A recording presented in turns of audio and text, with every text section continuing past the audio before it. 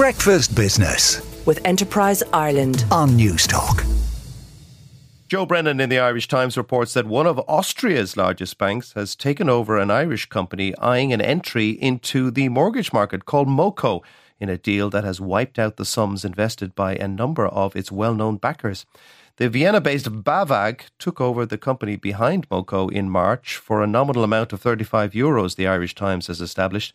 The business, which was set up 3 years ago and has yet to receive Central Bank of Ireland authorisation, received more than €3.6 million in investment from a host of high net worth individuals, including the former AIB chairman Lachlan Quinn, the former DAA chief Kevin Toland, Smurfit Kappa chief executive Tony Smurfit, and the former Green REIT chief executive Pat Gunn.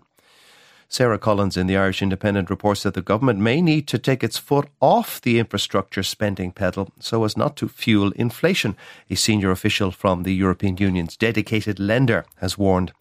Ricardo Mourinho, the Vice President of the European Investment Bank, or the EIB, the EU's long-term lending arm, said governments across the Union may need more time to use up the money allotted to them under the €750 billion Pandemic Recovery and Resilience Fund. There are bottlenecks, and this may create even some inflationary pressures, in particular when we have unemployment rates low all over Europe at a multi-year low. When you face these types of constraints, maybe you need to consider spending over a longer period of time, but that's a very political discussion.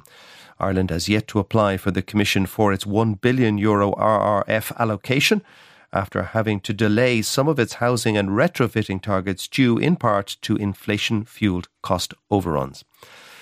Alan Healy in the Irish Examiner reports that there has been a surge in business failures in Ireland in the first half of the year, with insolvency levels 54% higher than 2022.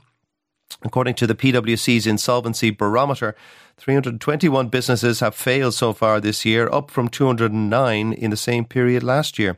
In the second quarter, insolvencies increased by 55% when compared to Q2 last year. In the past 12 months, the business failure rate has increased to 25 companies per 10,000, compared to the historic low of 14 per 10,000 businesses recording at the end of 2021. However, overall business failure rates remain low. The pre-pandemic insolvency level was 36 per 10,000.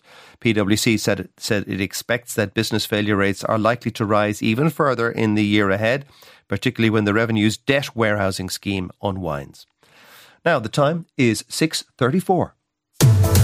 Breakfast Business with Enterprise Ireland on Newstalk.